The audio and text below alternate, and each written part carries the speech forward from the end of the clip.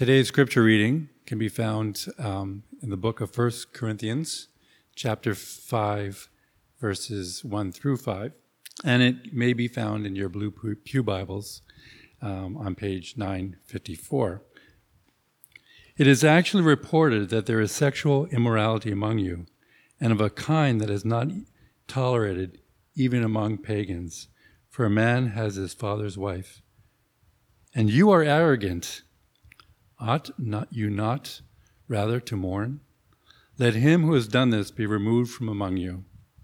For though I am absent in body, I am present in spirit, and as if present, I have already pronounced judgment on the one who did such a thing.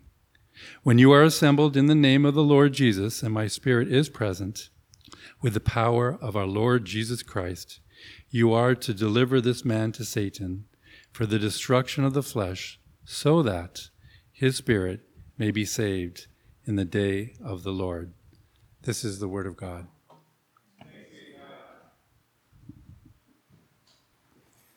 James, thank you. I should have made it clear. We're going to look at this whole chapter. So I'll encourage you to open it up in the Bibles that are before you. It is on page 954 of those blue pew Bibles, and it's chapter 5, page 954, chapter 5. Before we get there, will you pray with me?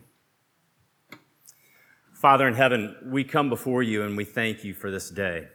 Father, it is with just such great joy that we celebrate together the birth of Leighton James Barnes. And Father, we are so thankful that you've given a child of this church a child of his own. Father, we are amazed by your faithfulness, by your goodness to your body, by the way in which you continue to speak hope into a beautiful and a broken world by continuing to allow us, your image bearers, children. And Father, we pray that as this young boy belongs not just to his mom and dad, but to the church, that you would impress upon all of our hearts how we ought to pray for him. Father, we pray that you would be with Ben and Lauren. We pray that you would strengthen them to the task that you have called them to. Father, we ask that you would be merciful to them and that you would be gracious to them, that they would know that you are a God who is slow to anger and abounding in steadfast love. Father, we praise you that you have defined yourself by one who is so quick to forgive. And Father, for the first time in his life, we pray before you, would this young boy never know a day where he does not know your love for him. Even before the first 24 hours of his life are over, Father, we ask that you would work faith in his heart, and we praise you for how gracious you are. Father, we can't help but as we pray for Ben and Lauren to remember Nathan and Rachel, even as they're with us now and as their due date is tomorrow or the next day, we ask that you would be merciful to them, that you would bring this little one of theirs into this world. Father, we pray that you would be merciful to Rachel, that you would strengthen her and strengthen her body as you have called her to this task of bearing this young boy. And Father, we ask that you would be merciful. Father, this plea of mercy is before us today as we recognize who we are, as those who are created in your image, and yet those who come from parents who believed that they knew best. Father, we know that the arrogance and pride that is in our hearts is both ours because we are arrogant and prideful, but is also what we have inherited from our father and our mother, Adam and Eve. We praise you that you are a God who knows us already, that you saved us when we were dead in our sins and transgressions. And so, Father, I pray that as the Bible gives us such great hope, you would speak to the hearts of the young women and the young men who are here today, the men and the women who are here today, the grandmothers and the grandfathers who are here today, and that you would remind us what is true of us, not because we feel it, not because we think it's true, but because your word says it. Father, you have said that your word is the stone that makes men stumble and the rock that makes men fall. You have said that your word became incarnate in the person of Jesus Christ, and that in Christ you made yourself known to us. Father, I pray that those who are here today and who are discouraged would know that you are a God who is sovereign, that you are a God who is exactly as you made yourself out to be, merciful and gracious, slow to anger, and abounding in steadfast love and faithfulness. Father, for those of us who are here today who struggle with pride, would we believe that you already know what is true about us? And would you uncover for us in your kindness the depth of our pride, that you might lead us to repentance? And Father, for those who are here today who have yet to come to grips with the pride that is in the human heart, would you, in your kindness, pull the curtain of our hearts back from us, that in your kindness we would deal with sin? Father, we all stand before you as those who deserve your displeasure, even as we asked Clara and as we asked Elena and as we asked Nathaniel. We deserve your displeasure, and yet that's not what you gave us. Rather, you gave us your mercy and your graciousness. And Father, I'm asking now that your mercy and your graciousness, the fact that you're slow to anger and you're abounding in steadfast love, would break our hearts, whether we are the youngest or the oldest in this congregation, that our hearts would soften, that we would drop our heads and worship you, and that we would seek to proclaim this promise in Christ that you are going to make us what we already are. Father, we ask that you would show us where our lives need to be more aligned with your intention for humanity, and that we, with joy and celebration, would be quick to obey. Father, I want to thank you in advance for what you're going to do. Father, I know that there are folks who are here who are discouraged today, and I pray that in their discouragement, you would meet them and you would show them how faithful you are to them, to a woman and to a man created in your image. Father, remind them that a bruised reed you will not break, and that a smoldering wick you will not snuff out. And Lord Jesus, that you took that characteristic on yourself when you became gentle and lowly. Lord Jesus, help us to see you. Send your Spirit, as Aaron has already prayed in the invocation. Help us to see you, and by seeing you, help us to change. We thank you and we praise you, and it's in Christ, your name, we pray all these things. Amen. All right, we're looking at this 5th chapter of Corinthians, and when I told my dad, who is now a great-grandfather, and I called him and told him that I had to preach today, he goes, well, go to that proverb and preach about what a gift grandchildren are to you. And I thought to myself, maybe that's what I ought to do, especially as I looked at 1 Corinthians 5 and thought, have mercy. Really? I've got to focus on this week? So for those of you all who have prayed for me, you have prayed that I would be able to bring you God's word to you today. And so we're going to look at this chapter of 1 Corinthians 5, but I want to remind you where we are in this letter of Paul's to the Corinthians. You know, Paul planted the church of Corinth. Remember last week at the end of chapter 4, he said, look, you don't all have multiple fathers. You only have one. And by God's graciousness and sovereignty to you, I'm your spiritual father, the Apostle Paul said to the church in Corinth. And he said, look, I plead with you, don't cast me aside in your arrogance and in your pride. You know, this morning as I was finishing up this sermon, I got a text that my flight for me to get to go see my grandchild was canceled. And I thought, me? Of all the people in the world, you're going to cancel their flight? You're going to do that to me? And right there, I began to think about the thousands and thousands and thousands of people who got their flights canceled today. The thousands and thousands of people who are just like me, the millions and millions who are just like me. But this picture of arrogance of my own heart just reared its ugly head. So much so that I was sending off texts that I'm ashamed to tell you I was sending off to this certain airline. I've tried to figure out, how do you repent for that kind of thing? Maybe I just come clean to you. Maybe there is an actual customer service email that I can send. But the church in Corinth is a church who has allowed its arrogance to get the better of them. We have been told that arrogance is called boasting and also being puffed up. The Apostle Paul has used those two words along with the word of arrogance, and he has called them away from that. What does the Apostle Paul mean by arrogance? The Apostle Paul simply means this, that we as women and men who descend from our first federal head, the one who represented us by God's grace, Adam and Eve, that we are broken and arrogant. That we have said we know what is best. That we function in our lives by saying, I know what's best, and I'm going to do what's best.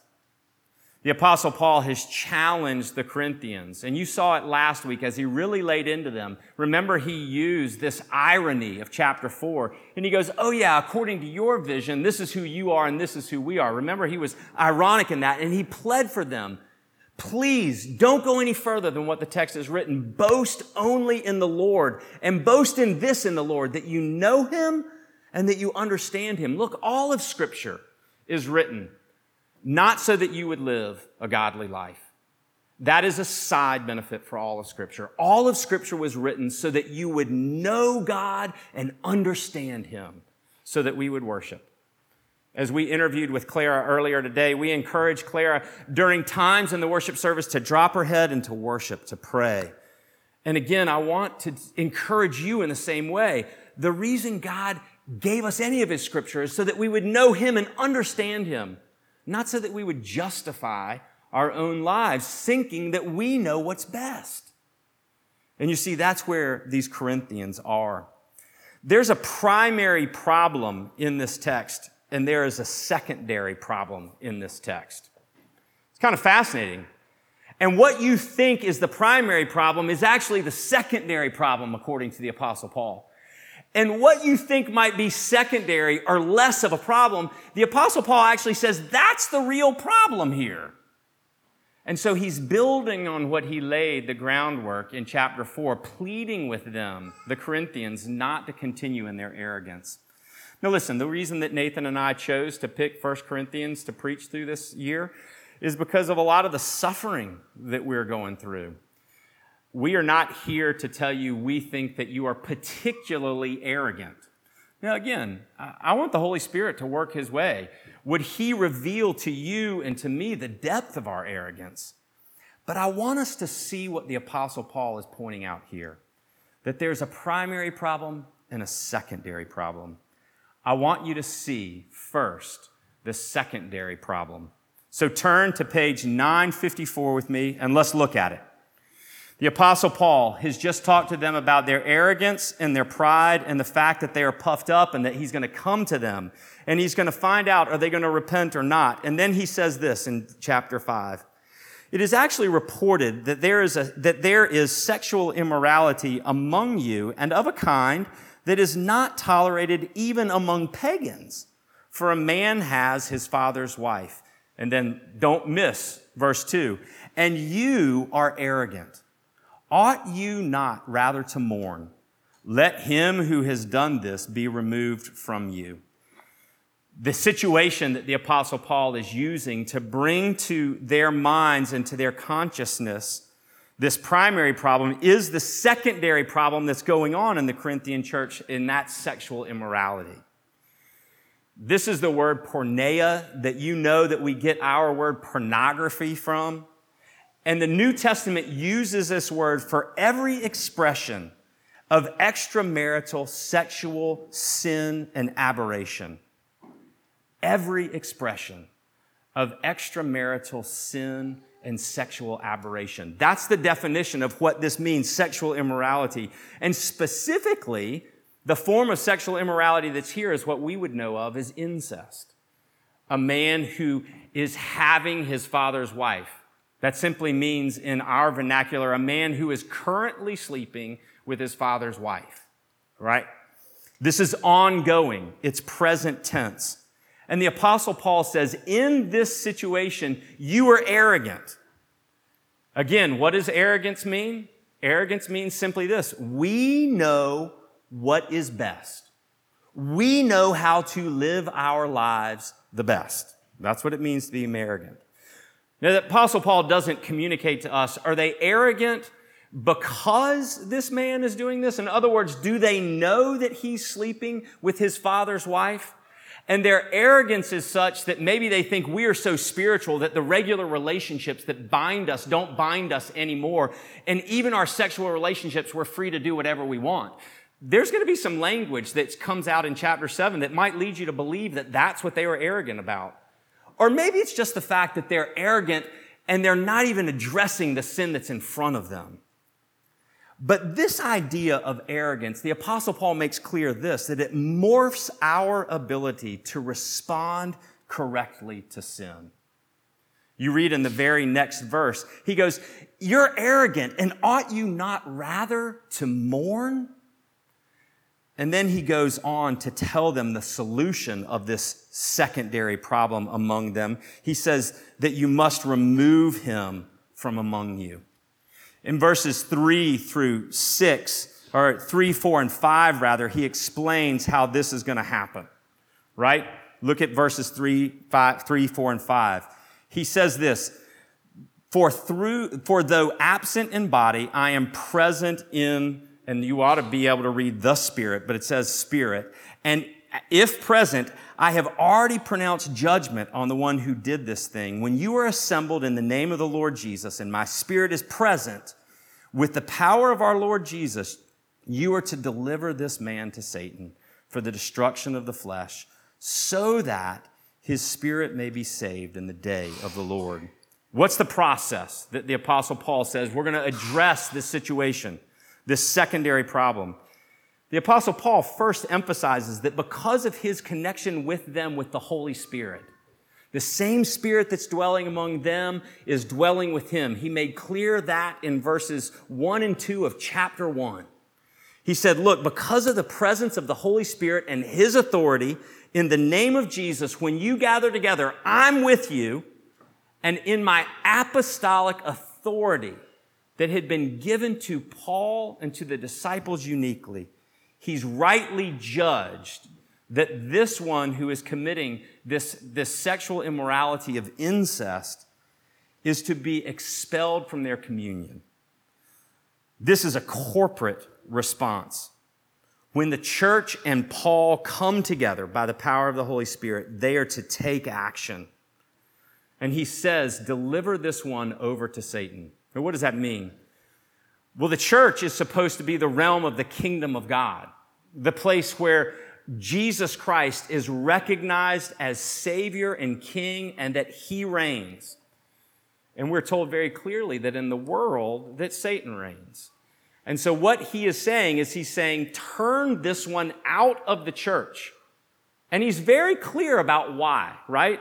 There's one reason he says, so that his flesh might be consumed or destroyed. This desire that he would have to be having sex with his father's wife would be destroyed in him. He would taste and experience the weight and the magnitude of his sin. But listen to the kindness and compassion that Paul gives at the end of that sentence, so that his spirit may be saved in the day of the Lord Jesus. This is an amazing thing. The Apostle Paul actually says that the purpose for this act of judgment in the church is to the end that this individual would repent and that his soul would be eternally saved. Now, before we get to the primary problem, I just have one question to ask you. Do we have a category in our minds, in our lives, in our thoughts for compassionate judgment? Do we have that category in our minds and in our lives? This judgment that the Apostle Paul calls for, he calls for a judgment that first mourns and that second moves toward a sinner in such a way that that sinner would receive repentance. In Romans chapter 2, the Apostle Paul will tell us that it's God's kindness, his kindness towards us, that leads us to repentance. And that's the desire that the Apostle Paul says here. But I want you to see the weight in the context of this situation, which wouldn't even have been allowed among pagans, those who would be outside the church, those who would not profess faith in Jesus Christ. They would even recognize that this is an immoral situation. The Apostle Paul has something more to say. And in that sense, I'm excited to get to read it to you. Look at verses 6, 7, and 8. Because the Apostle Paul is going to focus on the primary problem. He says, your boasting is not good. Do you not know that a little leaven leavens the whole lump? Cleanse out the old leaven that you may be a new lump, as you really are unleavened. For Christ, our Passover lamb, has been sacrificed. Let us therefore celebrate the festival, not with the old leaven, the leaven of malice and evil, but with the unleavened bread of sincerity and truth. What is the Apostle Paul doing? The Apostle Paul doesn't say incest is not good. The Apostle Paul believes that we ought to know as image bearers of God that incest is not good. He says even the pagans don't tolerate that. But the Apostle Paul in verse 6 puts before the Corinthians again their boasting, their arrogance, the fact that they are puffed up, the fact that they say, we know what is best for us. We are not interested in what you, Paul, have to say, nor are we interested in what God has to say.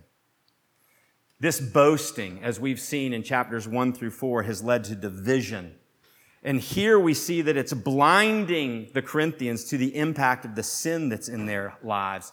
And it's affecting their understanding of Paul's instruction to flee sexual immorality, to not associate with those who practice sexual immorality, right?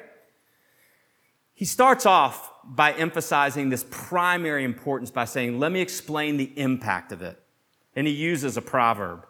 A little leaven leavens the whole lump. Look, there are a lot of commentators who have said that what the Apostle Paul is going after is incest. And he's saying, look, remove this leaven of incest that is among you because it's going to leaven the whole lump. Cleanse it from you. Get it out from you. That may be the case. But it seems more likely to me that he is talking here about their arrogance. There is a way in which we as a church might say, man, we could never imagine incest being tolerated among us. Let me ask you, can you imagine pride being tolerated among us? Because if one sin is like leaven that leavens the whole loaf, what keeps any other sin from leavening the entire loaf? Listen, the Apostle Paul makes it clear, cleanse out the old leaven that you may be a new lump. What does this come from? This is Passover language, right? You remember when the Israelites were leaving Egypt, they were told to prepare a Passover meal, and they were told to prepare meal with unleavened bread because there wasn't enough time for leaven to cause bread to rise. Children, trust me, none of us really understand this unless your moms and dads make homemade bread. But imagine this sourdough starter is what he's talking about here. This starter that you add to sourdough that already is leavened. It's already soured. And it causes the whole loaf of bread to expand and to be airy so that when you bake it, it's a big puffy loaf of bread. But once a year, The Jewish people who were allowed to eat leaven any other time were supposed to cleanse all leaven out from among them. And they were supposed to start over and remember who they were. They were those who would be saved by Passover, the Lamb of God shed for them. And here the Apostle Paul uses that image and he says, cleanse it from you. But what is interesting is that he actually describes the old leaven as malice and evil, and unleavened bread is sincerity and truth. I believe that it's that sincerity and truth that helps us to understand what he's talking about is arrogance in the church. What's his solution? In 6, 7, and 8, the solution is to repent. Not so that they would become something, but to repent because they already were something. I had a friend who was over on the back porch this week. We had been mountain biking, and he came over, and we sat for a drink afterwards. And he goes, tell me something. In the gospel, how do you change? How does one change in the gospel? And I described to him that we change in the church by looking to Jesus and recognizing in him God's love for us that softens our hearts and leads us to repentance, and that the work of the Holy Spirit through the means of grace, the preaching and the sacrament, changes our hearts so that we would love in place of arrogance. That's how we change. And he goes, that's crazy. I think that's crazy. And he goes, that's where we're different.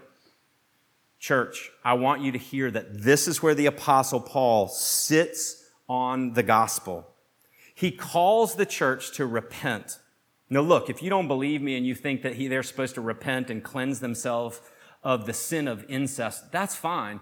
The theory is the same either way. We either cleanse ourselves from this sin of incest, or we cleanse ourselves from this sin of arrogance. How do we do it? We do it by repenting, not to become something, but to remember who we already are. Because he says this, cleanse out the old leaven, that you may be a new lump, as you really are unleavened. And how does he say that that's who we really are? He says it right here in verse 7. For Christ, our Passover lamb, has been sacrificed. He doesn't say, cleanse yourselves so that you become something. He says, cleanse yourself because you already are something. And that's the gospel, church. The reason we would care about our arrogance, if the Lord would convict us of our arrogance, is because we are the church of Jesus Christ. We are a body that is tended to be unleavened, not with the old leaven of malice and evil, but with the new lump of sincerity and truth that you can see flies in the face of arrogance. The Apostle Paul says to repent, not to become something, but because you are something. Because of what Jesus has done. If you want to know what the message of the gospel is, it is that you are saved by grace through faith. And this faith is a gift.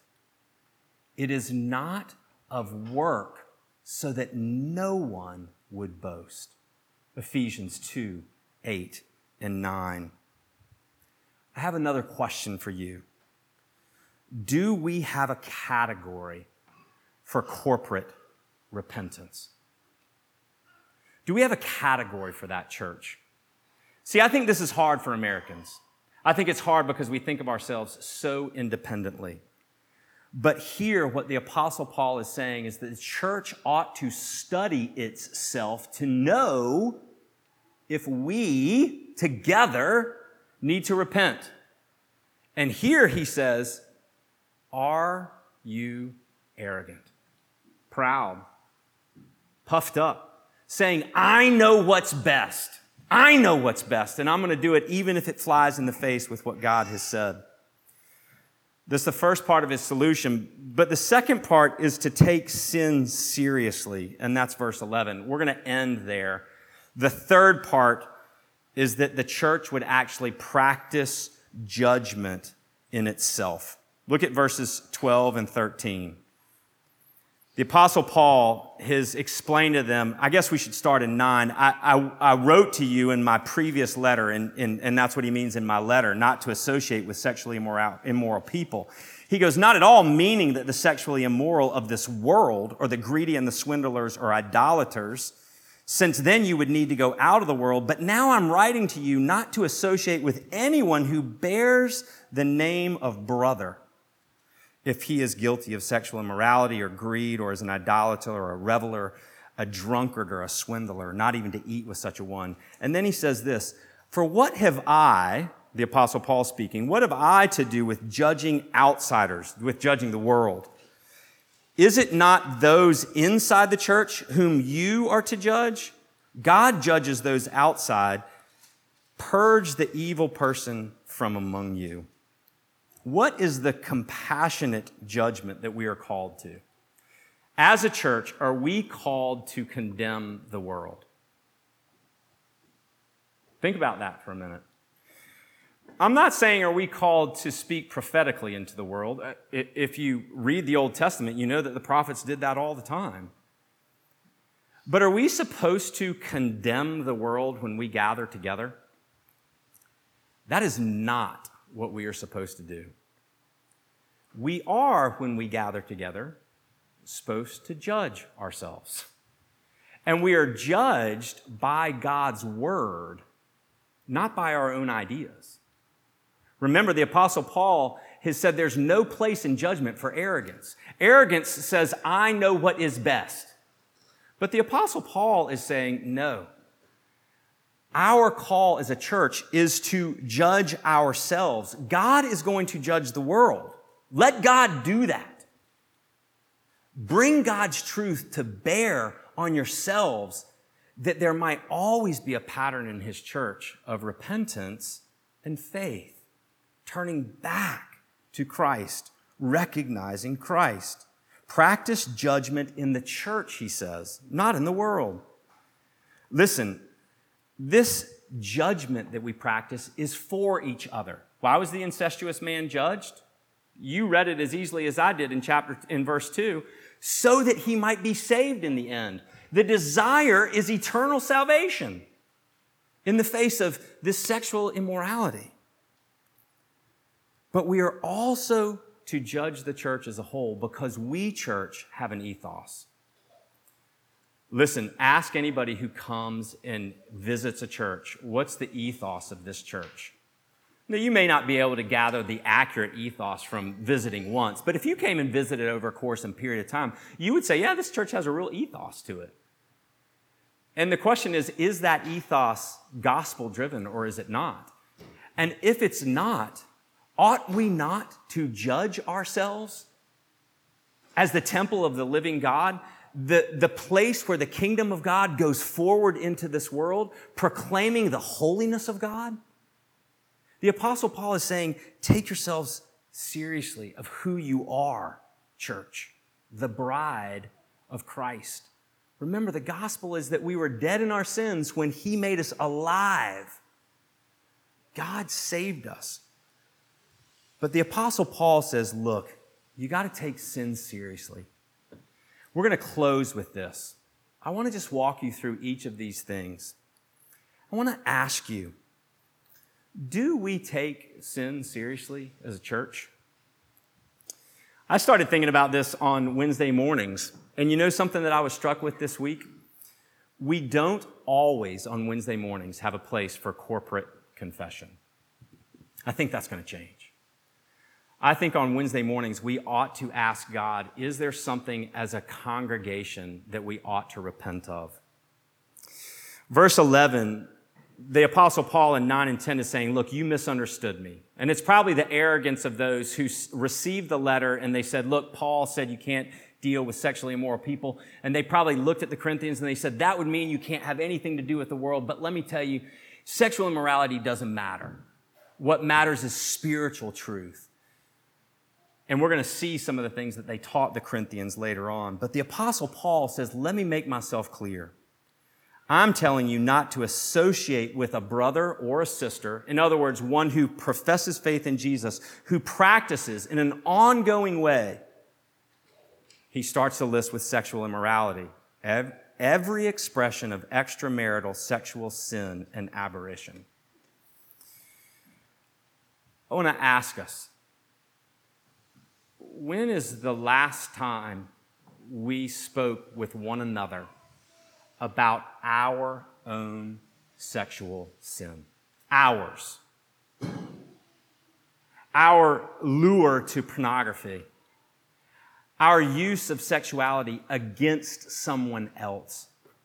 Listen, it's easy enough to cast stones outside the church, but the Apostle Paul says, take sexual immorality seriously among you.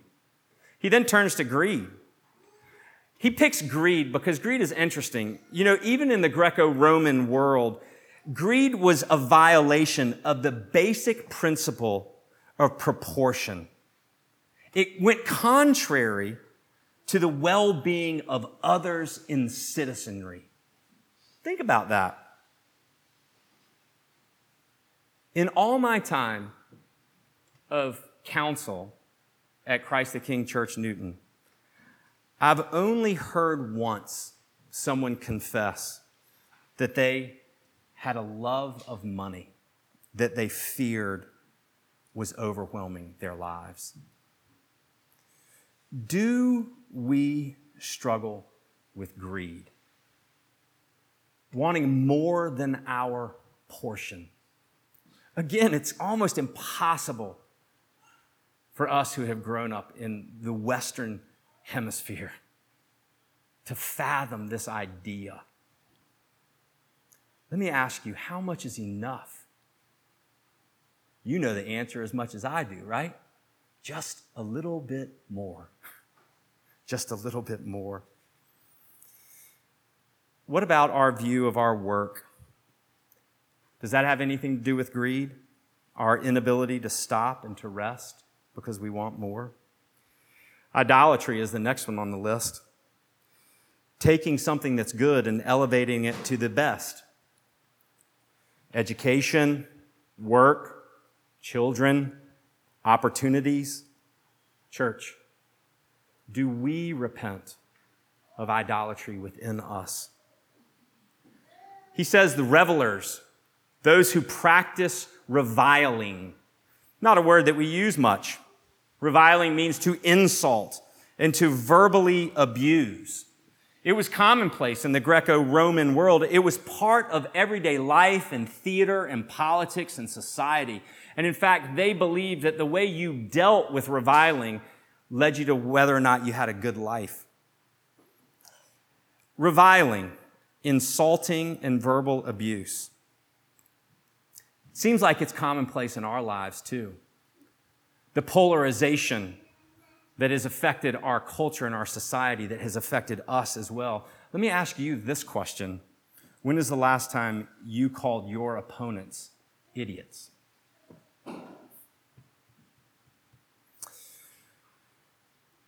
This seeking to damage the reputation of others, inherent in gossip.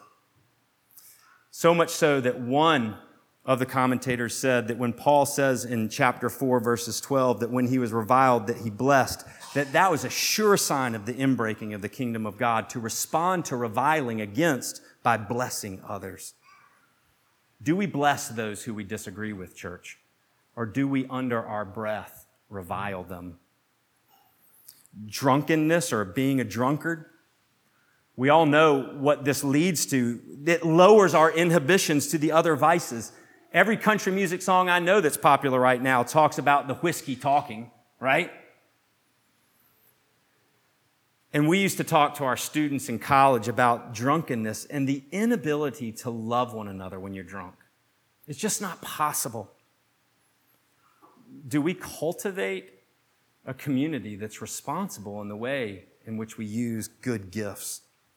And finally, swindling or the swindler. And again, those who practice these things ongoing, violently greedy, taking from others what is their just due because you can and you want to. Church, where do we bring our business practices under the scrutiny of our faith? The Apostle Paul says in this chapter that there's a secondary important issue here, and it's sexual immorality. And he explains the situation. But he's very clear to say that the primary problem in the Corinthian church is one of arrogance. And the solution is repentance to what we already are, taking sin seriously and being willing to judge ourselves, you guys. Why would anybody be willing to judge ourselves? Because every week we take of a supper that says, though we are sinners, Christ died for us. The reason we ought to be willing to judge ourselves is because we have the gospel, against which we can always plead and ask God, please, would you remove the leaven of arrogance that is deep, deep, deep, deep in my heart? Before we come to this table, will you pray with me?